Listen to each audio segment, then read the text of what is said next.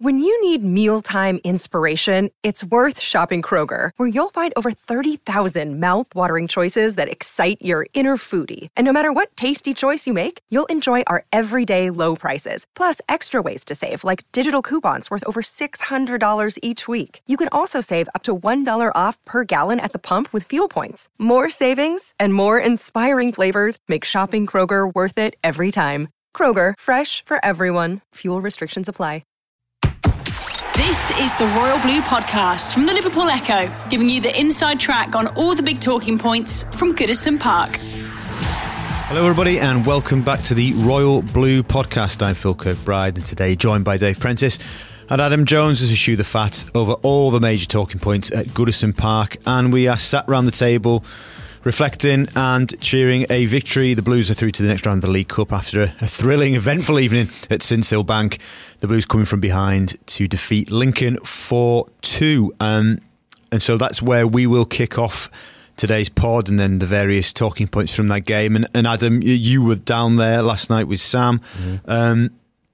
It's a thoroughly entertaining game. Perhaps not the easiest one to be there live and report on. But what was your overriding feeling as you were travelling back home last night about the performance and the feel of the evening? I felt like it was made much more nervy than it needed to be. I think, conceding a goal inside, what was it, 20 seconds? Like, that's absolutely ridiculous. And but I think Everton actually responded quite well to going behind so early on. And I think for the majority of the game, Everton dominated. I think what was particularly good for me to see on a personal level was how well Everton look going forward. I mean, I know it's, a low league opposition, blah, blah, blah, but, your expectation is as soon as they take the lead, they're going to just put two banks of four up in front of their goal and just go, all right, break us down. And in the past, Everton have struggled to do that against teams who do that. So it was really nice to see some really nice interchange between the likes of Iwobi, Richarlison, Moise Keane. I thought looked really, really good. So unlucky not to get on the score sheet himself, particularly in the first half with that one that rattled the post. I thought Delph looked absolutely imperious in midfield for the majority of the game. So it was really good to see those new signings stepping up and, proving that they are right to be at Everton. And yeah, it was a bit nervy. It was a bit shaky at times, but like at the back, especially. But no, all that mattered really was getting through to the next round by any means necessary, and we've done that. So time to put that to one side and move on to Wolves. And hopefully squad has come through unscathed, it seems anyway. Preno, what were your thoughts after 19, 20 or 21 seconds? There was some debate over actually what the time was, but what were your thoughts when that goal went in? Well, my heart just sank. Yeah, I was watching it on telly, but the old journalistic sort of traits jumped up immediately, looked at the clock to see what the time was, and it was just on 22 seconds so when it had gone in. And it was a shock, obviously. I mean, there wasn't a great deal Everton could have done differently. They could have switched on a little better down that flank. Michael Keane maybe could have attacked the ball. But, it was one of those difficult goals to defend. But I have to say, I was pretty confident straight after that. So much so that surrounded by my family who always whinge at me for being miserable and negative and I would say realistic. I say, no, Everton are going to win this comfortably. Trust me. In fact, I threw money on it. 8-11 they were at the time on Betfair, so I threw some money on it. And, little bit nervous when that ridiculous howitzer went in to make it 2-2, but no, generally I was quite impressed. Like Adam said, the attacking prowess was much better than it has been against a side that isn't a pushover. Lincoln, apart from making life difficult for Everton last season in their promotion year, they had that mad FA Cup run as well. The year before. It's a tough place to go, and I don't know what it was like inside the stadium, Adam, but the noise on the telly made the atmosphere sound bouncing. It was bouncing. To be fair, like you could tell it was. It's going to be one of their biggest games of the year. They definitely fancied themselves. Well, yeah, it sounded like it was, a difficult place to go. It was noisy. Referee wasn't great, I have to say. So a couple of obvious ones he didn't give in Everton's favour, like he was being influenced by the noise. And they were aggressive, so they were very, very direct, so in your face, a little bit overly aggressive at times. So to come through that, successfully, I think was great. Yeah, there are a couple of issues. I mean, Sidibe looks like he's lacking a little bit of sharpness at the moment. Mason Holgate still worries me a little bit. He wasn't great again after his 20-minute cameo against Watford. But generally, it was decent. I thoroughly enjoyed it. So lots and lots of chances created. Took a few of them for a change. Richarlison, having left you tearing your hair out most of the night, finally buried a classic centre-forward's header, and you think maybe that could be lift-off for his season. So yeah, all in all, quite positive. And just referencing what Preno was saying there, Adam, Marco used the phrase personality to describe what he felt he saw from his team afterwards, didn't he? Yeah. Look, we needed to see Everton give him a reaction. He wanted to see Everton bounce back after, that disappointment at Aston Villa, and he said after the game, I started seeing that reaction on Saturday morning, let alone on Wednesday evening. So he was really pleased with the kind of tenacity and fight that Everton came out with on Wednesday. He spoke in his pre-match press conference. He was like, we are taking this seriously. Whatever 11 I put out, we're going to take this competition seriously. We've got the ambition to go on and win it. So sorry to interrupt there. What did you make then when the team sheet dropped at 6:45? Well, both of you, what did you think of that team? Wasn't too different to what you called, was it, at the end of the day? Yeah. I was excited. Yeah. I was really excited, not just to see the new signings, of course, but it looked like that team had a bit more freedom almost, and I think we did see it in the end, especially going forward. We saw the Iwobi on the left, Richarlison on the right, Sigurdsson through the middle, and Keane up front, but they were so fluid and interchanging throughout that match. You'd see Iwobi pop up on the right flank, you'd see Richarlison pop up through the centre on the left, and I think that really hampered Lincoln's defence quite a lot, because they just didn't know who they were meant to be picking up for a lot of the time. And you could see that as soon as the team sheet dropped. So yeah, I think Everton absolutely did take that game with the utmost seriousness, and it was a pleasure to see, to be honest. And Marco Silva has got a few issues to attend to now, because problems that were created for him, the kind of problems that he wants creating, Alex Iwobi's given him a big decision to make now. I mean, he was, of all the players that were introduced last night, for me, he was the standout performer. And given his cameo against Villa, you think that, he's ready for a start now. But where does he start? Bernard, was so bright on the opening day, so he can't really, sort of lose Bernard's place. Sigurdsson is the man for me who looks the most vulnerable. But Sigurdsson played really well yesterday. But he did okay as well. So, it's difficult. I mean, they're the kind of problems that he wants to have. Does that mean Richarlison, who's clearly not playing, so at his peak at the moment, could be the one to make way? You wouldn't say so, given the threat that, he generally offers, even when he's not playing well.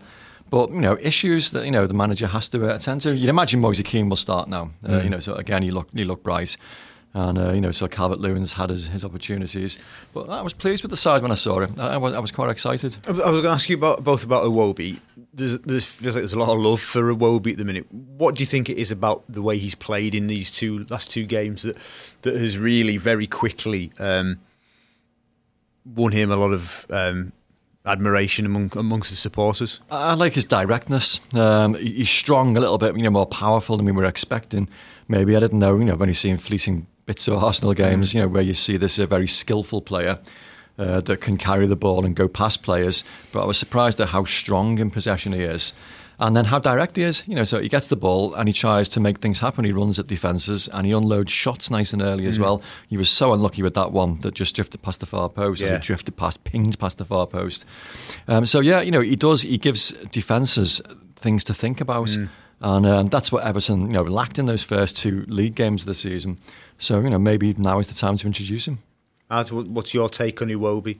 I agree with Preno in terms of directness. He's got almost this single-minded sort of personality about him. When he picks up the ball, he was picking up the ball on the left flank yesterday, and he was thinking, right, I'm going at this full-back and I'm either getting a dangerous cross into the box or I'm shooting. And there was not a lot that full-back could do to stop him. I mean, again, I know it's a League One full-back, but he did the same against Aston Villa when he came on. And I think that's really, really promising to see, because we talked about it after that Villa game. We saw so many times that we'd pick up the ball on the edge of the box and we'd be twisting and turning with it, making unnecessary passes around the box. Sometimes you just need somebody who's going to be picking that ball up and he's going to go, right, either I'm scoring or I'm creating a goal. Doing something positive, yeah. And I mean, we saw with the goal that he eventually scored, he's just got that natural knack for getting in the right position at the right time. He did it against Aston Villa as well, and was unlucky that his shot hit the post on that occasion, but again, he just found himself in the right position at the right time. And I think it's a more difficult header than people are really making out. He's got to beat a couple of players to that ball. Really good header back from Cenk Tosun, by the way. Thought he looked quite bright when he came off the bench, which is promising to see. But yeah, I think that finish was a lot more difficult than maybe he's been given credit for. And I completely agree with Preno. He's definitely given Silva a decision to make. And, I think there'd be a lot of Everton fans who'd be disappointed if he wasn't starting against Wolves.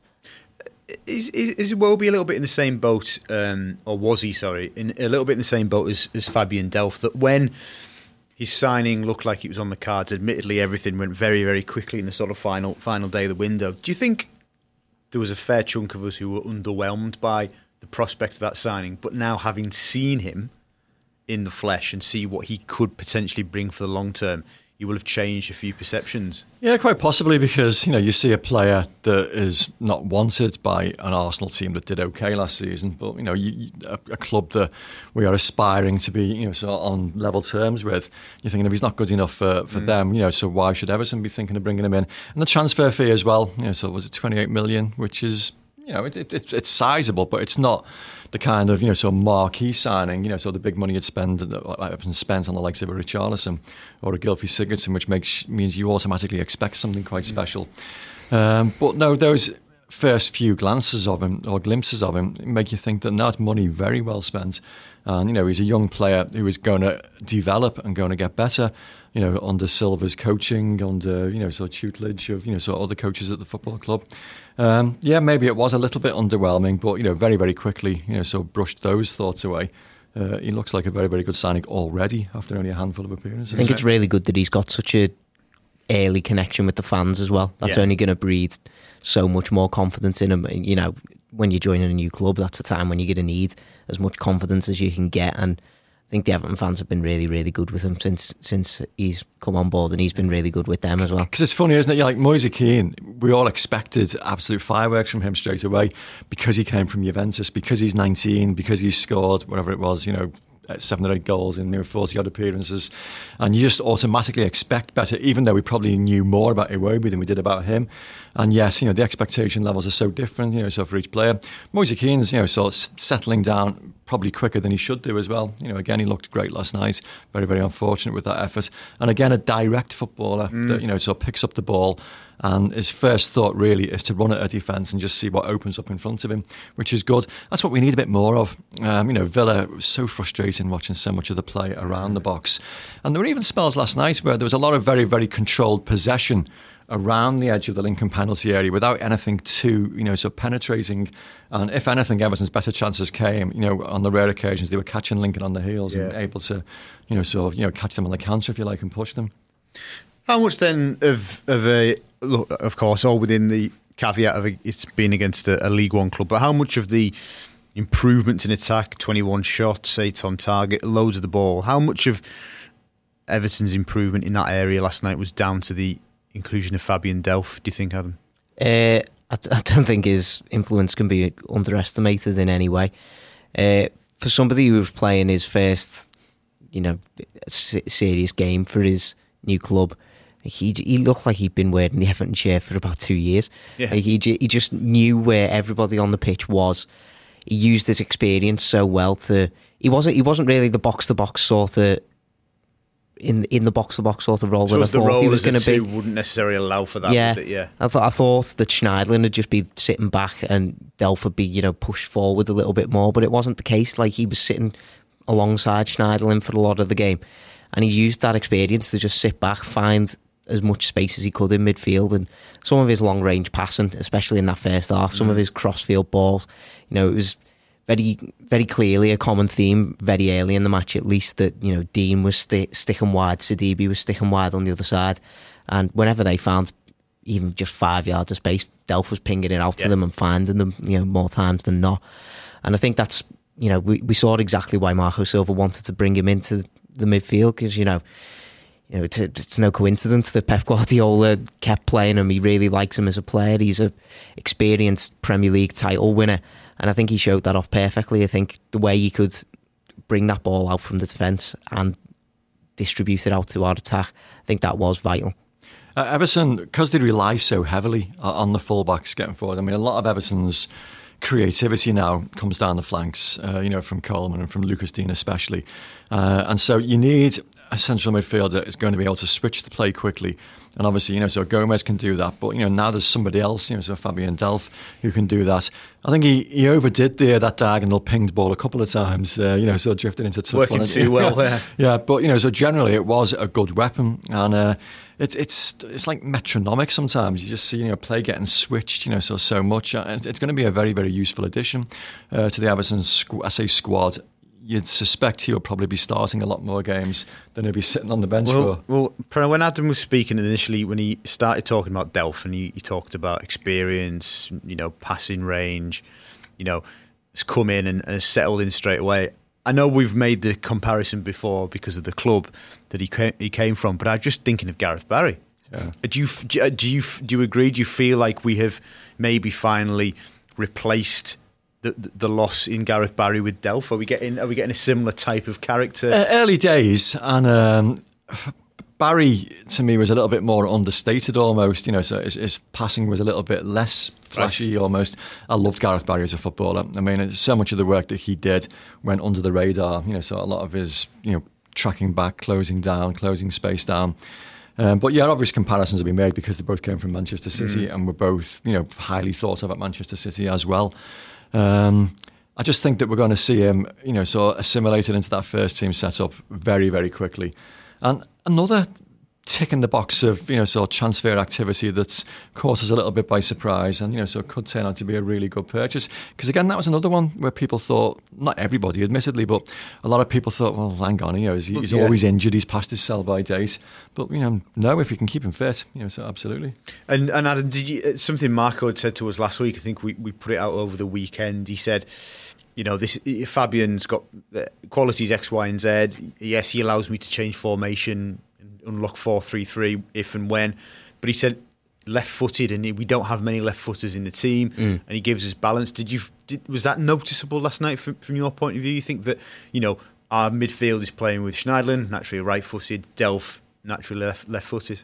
Yeah, it definitely did give a different option, but I think what's really impressive to me about Delph is that I'd call him two-footed really. He was playing a similar amount of long-range passes with his right foot as with his left foot. I think you've got to be both-footed if you play for Pep, don't you? Yeah. I think it's in the contract. And I think that's maybe not the case with our other midfielders in terms of their left foot. I think Gomez has got a really good left foot on him, but I wouldn't be trusting Schneiderlin to be pinging 50-yard passes on his left foot necessarily. So it was nice to see that sort of balance that he introduced into the midfield. But it was even just like his tenacity. And I know Silva says he's not the kind of profile that we have for that number 6 sort of role. Yeah. But I don't know. Like that sort of performance for me shows that he does have them sort of qualities. He is tough in the tackle. He's got a lot of energy. He had loads of energy considering he hadn't played.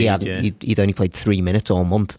So I'd really be intrigued to see him in that sort of number 6 role. Of course, the asterisk on that is the jump from League One on a Wednesday night to Premier League. Of course. But I think he will. Surely the midfield too will be Delph and Gomez on Sunday. Will he not play a 3? That was going to be my next question. Can we see the 3 fit central midfielders taking Tom Davis out of the equation? The 3 who were involved in the squad last night. Can we see them 3? At whose expense, though? Well, Sigurdsson. Well, this is the thing, isn't it? What's interesting is that Sigurdsson, when Silva changed formation last night and put the extra striker on, Sigurdsson dropped back next to Schneiderlin in sort of a 4-4-2 sort of role. And he looked really comfortable sitting back and spraying passes. It's mentioned quickly there that I thought Sigurdsson was really, really good last night. I thought his set-piece delivery especially was much improved than what we've been seeing over the last few weeks.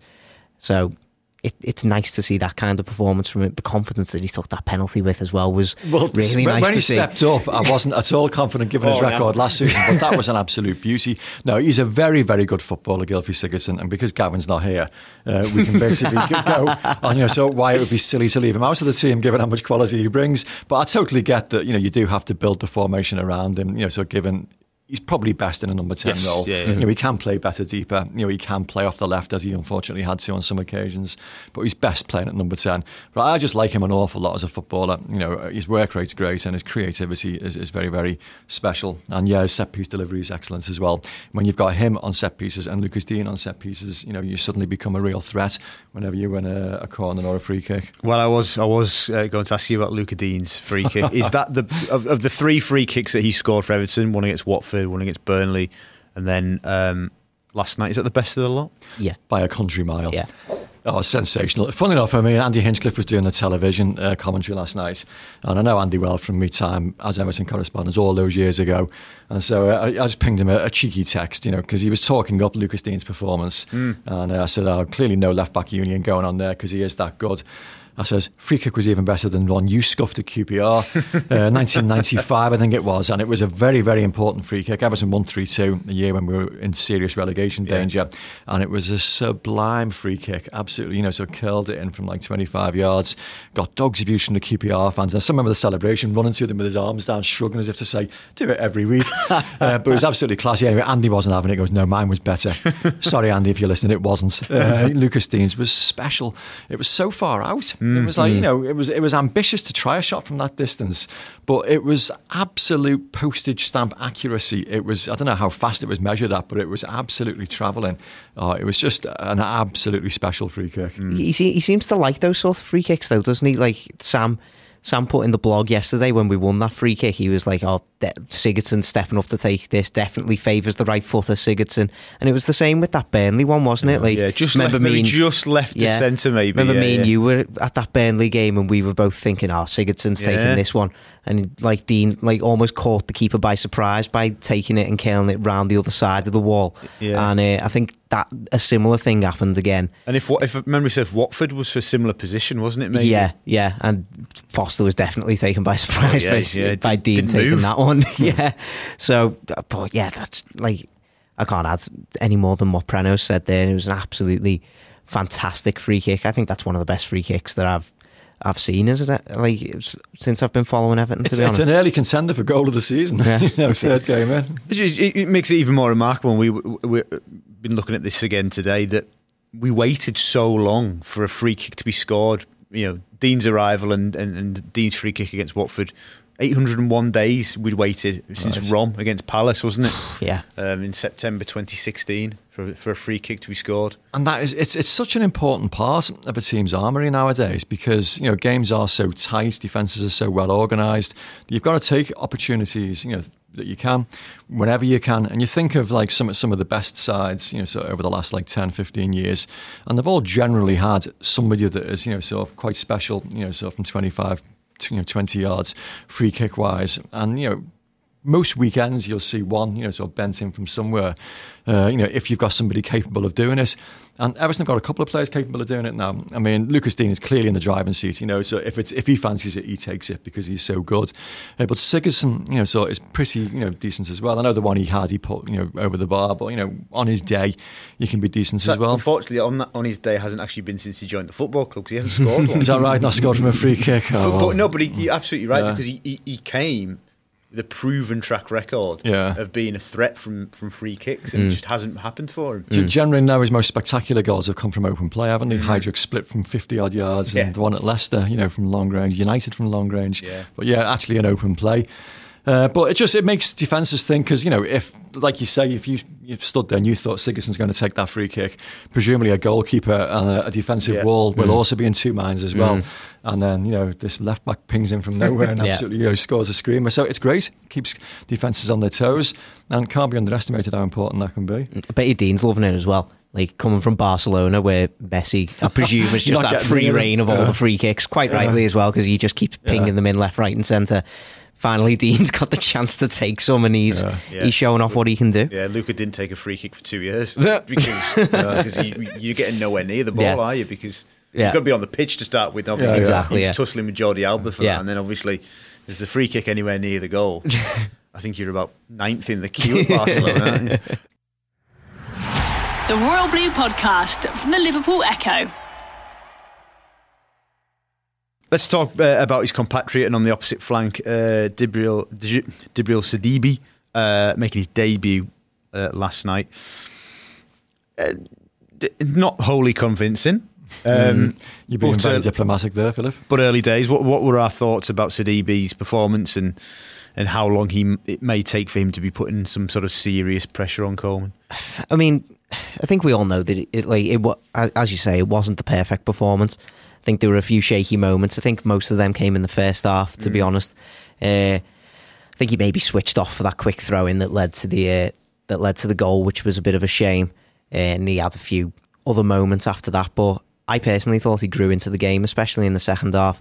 Thought he looked much more composed in the second half. He was starting to get forward that little bit more, offer himself down that flank to try and put in a few more crosses into the box. And you know, it's we've said it before with loads of new signings. You know, it's never easy when you come into a new club in a new league as well. You know, it's even for somebody as experienced as he is. You know, he's won the league, and you know he's part of the World Cup winning squad as well. Even for someone that experienced, it is going to take time for them to adapt and gel with their new teammates and to life in English football as well.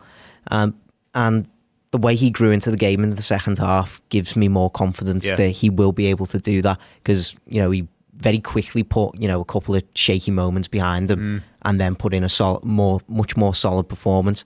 And you know, for his first 20-25 minutes in an Everton shirt, I think he can forgive a few shaky moments from anyone. So not the most convincing, as you say, but I don't think it should be worrying anyone at all. I think the pace of English football can be a real culture shock to a lot of players, and he's come in, he's not played any football yet. You might have thought a cup tie at a lower league opposition, he wouldn't be knowing quite what to expect, and I think the pace of the game probably will have surprised him a little. Certainly in the first 22 seconds it did. So as you say, it was impressive that he did build on that and looked a little bit more robust in the second half. He got forward. Quality delivery into the box wasn't great, to be honest. And what Seamus Coleman does so well is penetrates down that right flank. He gets into the penalty area, he gets to the touchline, and he wasn't doing that as effectively as Seamus Coleman does. But that, he was bought as cover for Seamus Coleman, and presumably, so as he gets more opportunities, you get more opportunities to show whether he can do that or not. But for the time being, it was okay. He made a bad start. He got better as the game went on, but he gave Seamus Coleman a much-needed 90-minute breather. Do you think, is it your expectation that he will, say, come Christmas time, be breathing down Seamus's neck? I know not on last night's evidence, no. But we're talking a World Cup winner. We're talking a player that has got good pedigree. So, hopefully that was a one-off. And, what he shows on the training pitch will actually push Seamus Coleman, because there were times last season when we all said we thought that Seamus Coleman did need pressing. It was an area of the team that we thought needed strengthening. So a little bit of pressure won't do any harm. But, for the time being, Seamus Coleman's in the driving seat, and it's up to him to retain that position. After last night's game, the draw for the third round of the League Cup was made. As another trip had Chef Wed. What's your thoughts on that as a tie? Closer than it's closer than Lincoln, which is nice. I always prefer home ties, to be honest. I just think you feel a little bit more comfortable when you play inside to Goodison Park, especially if it's a championship side who let's be frank, they're a good team. They are a very good team, and they are going to cause Everton quite a few problems. I would have liked to have had them in the comfort of our own stadium, but travelling to a famous old ground, if they can put in a similar attacking display as they did against Lincoln, then they should be fine. They just need to shore up those mistakes at the back, because they were quite prevalent still against Lincoln, so they need to try and iron them out before a trip to Sheffield Wednesday, because Sheffield Wednesday will punish Everton a lot more than Lincoln did, and Lincoln still scored twice. So it's going to be a tough match, and I think Silva knows that as well. We asked him about the draw after the game yesterday, and he's very aware that it's a tough match, and he just reiterated to us our ambition is to go far in this tournament at the very least. So I think he's going to take it seriously again, and I think hopefully the players show the same attitude as they did against Lincoln, because I think that attitude of, really getting stuck in and battling for that victory was definitely what was necessary, and they'll need that again. I mean, Hillsborough is a famous old stadium. I mean, a League Cup final has been played there, in which Everton took part many years ago. We've had some decent games there. I'll put you on the spot. When was the last time we played Sheffield Wednesday? Oh gosh, my word, that is a cracker. That put you out your misery. It's got a League Cup tie. Yes, in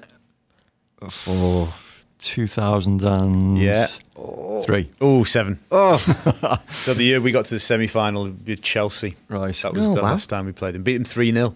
So is that at Goodison? I think it was away, wasn't it? It was at Hillsborough. Yeah, absolutely. No, it is. It's a tough old draw, but I mean, having said that, when the balls were coming out, and I was watching it, surrounded by quite a few Blues, and there were a couple of cheers when Sheffield Wednesday came out, because Arsenal was still in there. And I think people were still concerned, wow, it's going to be a tough one, this. So, it was almost like a little bit of a sigh of relief that it was a non-Premier League team, but it's one of the toughest non-Premier League teams you could get. The atmosphere will be decent as well, so there is a very partisan support over there. But it could have been a lot worse. You've got to try and take these opportunities when they come. And it's reassuring to hear what Marco Silva said afterwards. Because if he picks a team as strong again for that game, maybe he may even go stronger. He may even go the strongest available. Possibly, yeah. And then you'll hope that will be enough to get the job done. Actually, I wanted to mention from last night as well, Jordan Pickford. Just when we thought we'd seen an end to saw nonsense and a bit more focus, he races the length of the pitch to actually get somebody by the shirt. And when he did that right in front of the referee, I'm thinking, oh come on, a more attentive referee it would have been a harsh red card, but could have shown a red card. Just wants to stand up for his teammates. He does, which I get that, and that's fine, but you've got to do it in a more sensible fashion. Like the famous, so the mid-80s team who were so aggressive and so ruthless and so much, looking after each other. But they didn't get many sends off. Pat Van Den Hauwe once or twice, because they were great at posturing and getting in people's faces without actually throwing punches or gripping people by the throat. And it was Jordan, you're big enough, just make your point without gripping a hold of him. I mean, then again, Sigurdsson did get booked for what we found out after the game was the way he stood up. Oh, that was bizarre. Which is utterly bizarre, absolutely ridiculous. How can you get booked for being pushed in the back? The TV cameras caught him saying to the referee, "What have I done?" It was a weird one. I say he made a number of odd decisions last night, the match official, and that was certainly one of them. Indeed. So a positive night, and Everton through to the next round of the League Cup. But all focus now turns to tough game, and what I think many of us had considered would have been the first real test of the season. Obviously Villa put a spanner in that works, didn't they? Wolves are the visitors to Goodison on Sunday, 2:00 kickoff at Goodison. What are we expecting, Adam? It feels like a really difficult match, this. Yeah, I think I still think this will be the toughest test so far. Wolves, they've been focusing on the Europa League, I think it's fair to say. And do play Thursday. Yeah. Play this evening, don't they? Yeah, I think they've been focusing on that in these early, the 3-2 up in this tie at the minute. 3-2 up, but it's still wide out. Still in the balance, so fingers crossed they'll have to play a full strength side, so maybe they might be feeling a bit of fatigue. Fingers crossed Everton will have a few more players coming back in, likes of Coleman, Yerry Mina come back in. And have those players, hopefully we'll see Moise Keane start, Iwobi start. They'll have an extra day of rest in them compared to those Wolves players. But I think what we've got to see is we've got to see that sort of freedom in attack. I don't think we can be scared to go and attack Wolves because, at the end of the day, we're the home team. And, as I keep saying, I know it's against lower league opposition, but, when you're playing that with that sort of freedom in attack, you're going to cause any defence problems. And I think if we do start with the same front four, I think that's our best chance of really breaking down that tough Wolves defence. They play 5 at the back. So they're going to be a hard defence to try and break down, but I think that would be good on the counter best as way. well. Yeah, probably the best way to do it. I think we've just got to see much more solidity and, to be honest, concentration in defence. I think concentration's the key thing. People, important people keep switching off in important moments in matches. We saw it with Andre Gomez against Villa. We saw a couple of them do it against Lincoln for that first goal inside the first 20 seconds. So Silva mentioned concentration after the Villa game, and I think he's got to be trying to drill that into his players again over the next few days, because Wolves will punish these mistakes. Raul Jimenez is a fantastic player. Diogo Jota, fantastic player. We saw last season, when they went to the likes of Chelsea and Manchester United, they can cause anyone problems on their own turf. We saw it firsthand at Goodison Park with their win over us last season. So I think Everton have just got to try and be as defensively solid as possible while being as free in attack as possible, which I know it's easy enough to say. But, it's why you're Premier League footballers, though. Yeah, that's what needs to be done. Just score loads of goals and concede none. Well, there you go, yeah. No, I mean, I was quite heartened by the fact that Wolves did have a reaction after their trip to Italy. They were held at home by Burnley. Just got a point, only a couple of days later. And it's a big deal for them, so getting into the Europa League group stages, and they've got half a foot in there, sort of 3-2 up. It's not going to go to extra time, unless something absolutely remarkable happens at Molineux. But it's going to be a big night for them. There'll be a great atmosphere. There'll be a lot of intensity there, and hopefully that'll work in Everton's favour. You've got to take advantage of any slight tiredness, any slight fatigue that the opposition shows, and make a fast start on Sunday. Like I say, we've had the extra day to prepare. We've rested 4 or 5, so key players. They'll all come back in again. Got to take advantage. But yeah, it's almost like a top 6 shootout very early in the season, because Wolves will be one of those teams aiming to get, so 6th or 7th place again, and we need to take advantage. But you're right though, Prano, in terms of teams took advantage of our hangovers that season, didn't they? So it's about time that we repaid that. Yeah, it's an unforgiving league. You've got to so take chances where you get them. I was going to say refereeing decisions, but that shouldn't be an issue anymore this season with VAR, but that remains to be seen. But you've got to take any slight percentage in your favour that you can get, and the fact that Wolves won't even have really thought about Everton until Friday morning. They only have 2 days on the training ground to prepare for the game, and the first there'll be a recovery day. So after the Torino match, so great to take advantage of that. So get set up accordingly and make a fast start to the game. So go on, I'd say, mate. I think Silva, in some ways, we talked about his team selection being tough for the Lincoln game, and ultimately he did get it right. But in getting it right, I think he's created another tough situation for himself in terms of team selection this weekend, because I think it's just as important to get this team right against Wolves, because you don't want to be going on to the international break on the back of a disappointing maybe draw or even a defeat at home. You need to get this team selection absolutely right, and I think Bernard only just had what I thought was a really good game against Watford, but now his place is under threat because of Iwobi. We've got Calvert-Lewin, Keane and Tosin all fighting for that striking position. So what do we do up front? What's the best way, do we think, to penetrate a back 5? So 3 centre halves, 2 wing backs. Is that playing a Calvert-Lewin as a focal point and getting him to try and turn defenders and run the channels and stretch them, or is it a Moise Keane who's going to run at players with the ball and is quicker? I think both. I think keeping the same front 4 that started against Lincoln's probably the best way to do it, because I think having that kind of fluid, almost perpetual motion in terms of those front 4 is going to be the best way to do it. You need to try and drag, because there's so many people in that who are going to be in that sort of central area especially. You've got to drag as many players out of position as possible, and to do that you've got to have an energetic forwards, and you've got to have forwards who are willing to run anywhere essentially and are comfortable in doing that. I think Iwobi and Richarlison especially, even if they start on the wings, they're going to drift inside a lot. They're going to have defenders following them in a lot. There's going to be gaps then created in behind, and I think that's got to be the best way to do it. What about in terms of Wolves? Probably, and you would fully understand if they were to do this, we'll just try and sit in and hit us on the counter.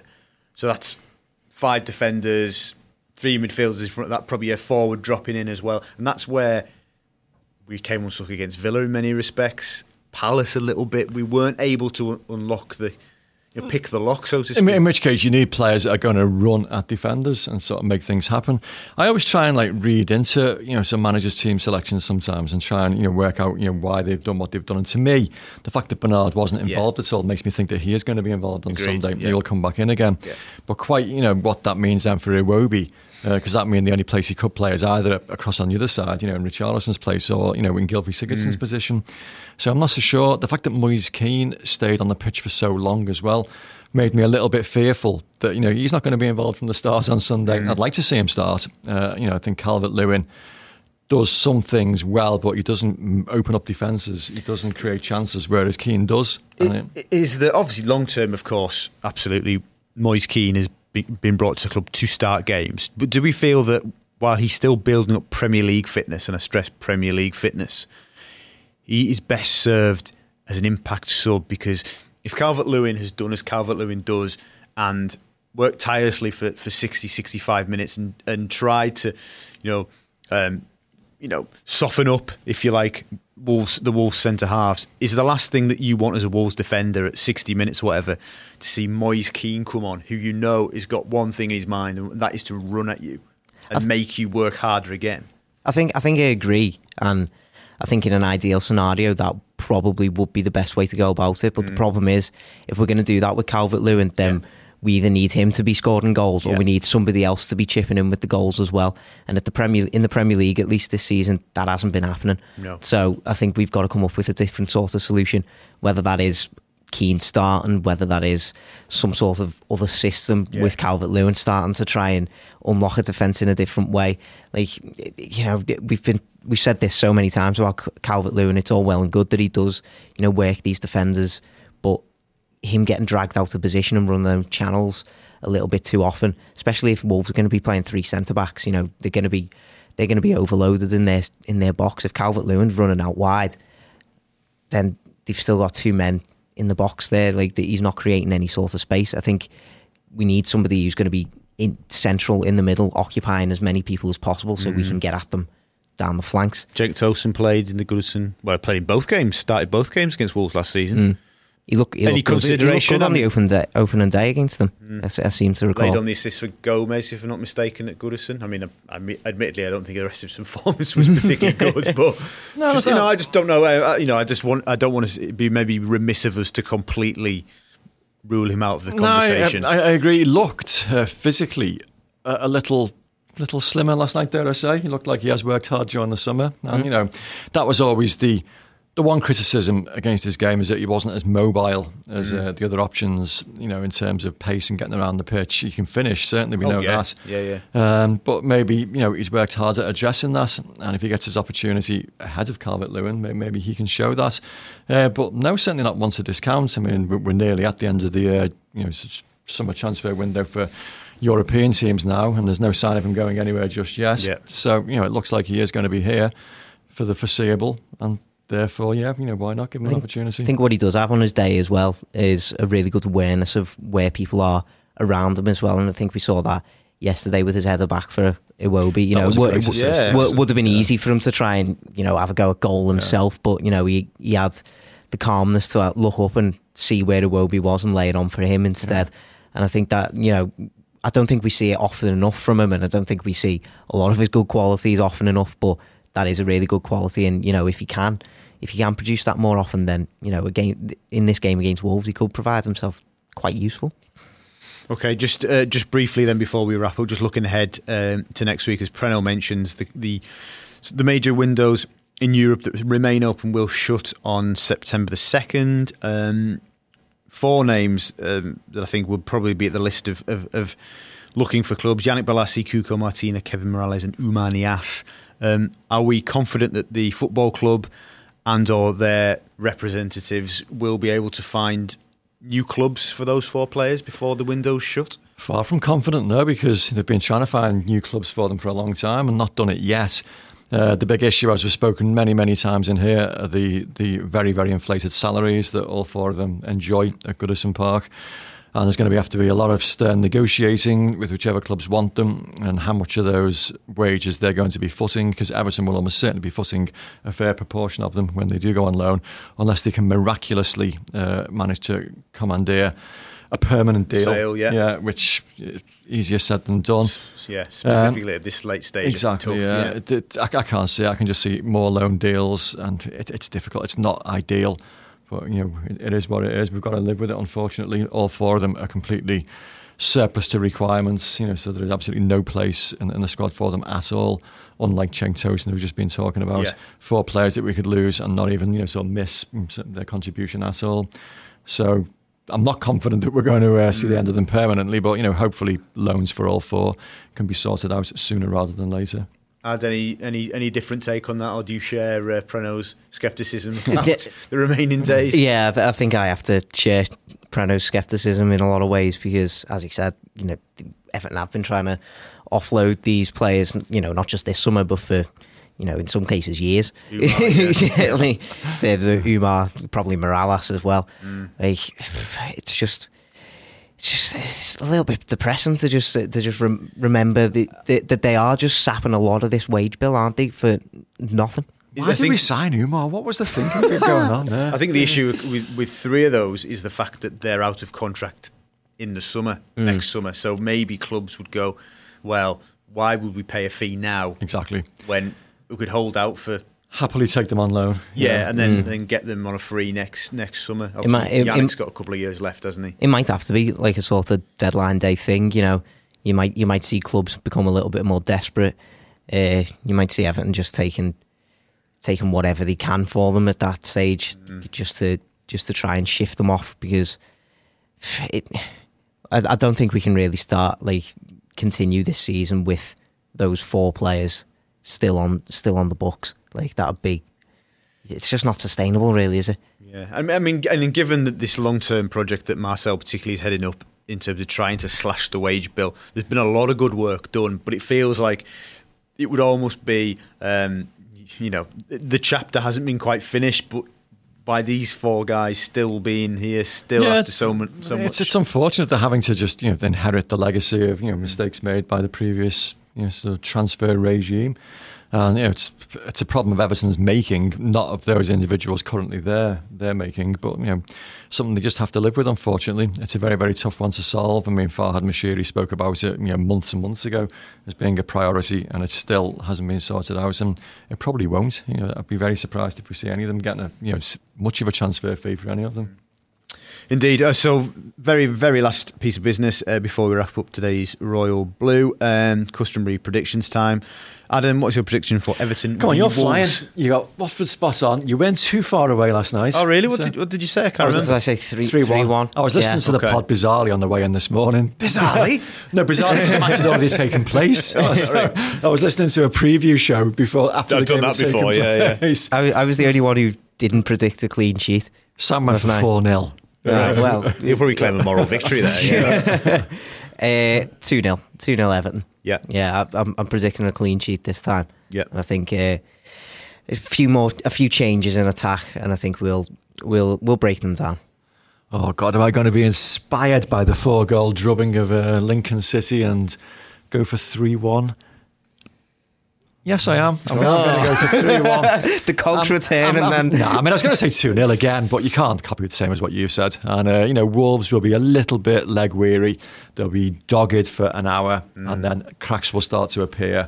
Moise Keane will race on like this rampaging, sort of cavalier of a centre forward. Yeah, I like the sound of this. Banging a couple of goals. So just going to write this down for the match report. And Everton will win 3-1. Gladys Street will be in ecstasy. It'll be a great day. Wow, what a picture. Yeah, I agree. A victory. I think we will take advantage of Europa League weariness. Back at Goodison, it's become a bit of a fortress again. Not sure we'll keep a clean sheet though, but I think we'll win 2-1. So. But we'll take a victory, won't we, by hook or by crook? And okay, you can stick with us again tomorrow. Michael Silver, Friday afternoon, will be delivering his pre-match press conference. So keep with us for all of that. And then again, Sunday, 2:00, Goodison Park. We will be there for the best news, analysis and opinion from the game. So thank you, chaps, for your company, and thank you for listening. You have been listening to the Royal Blue Podcast. You've been listening to the Royal Blue Podcast from the Liverpool Echo.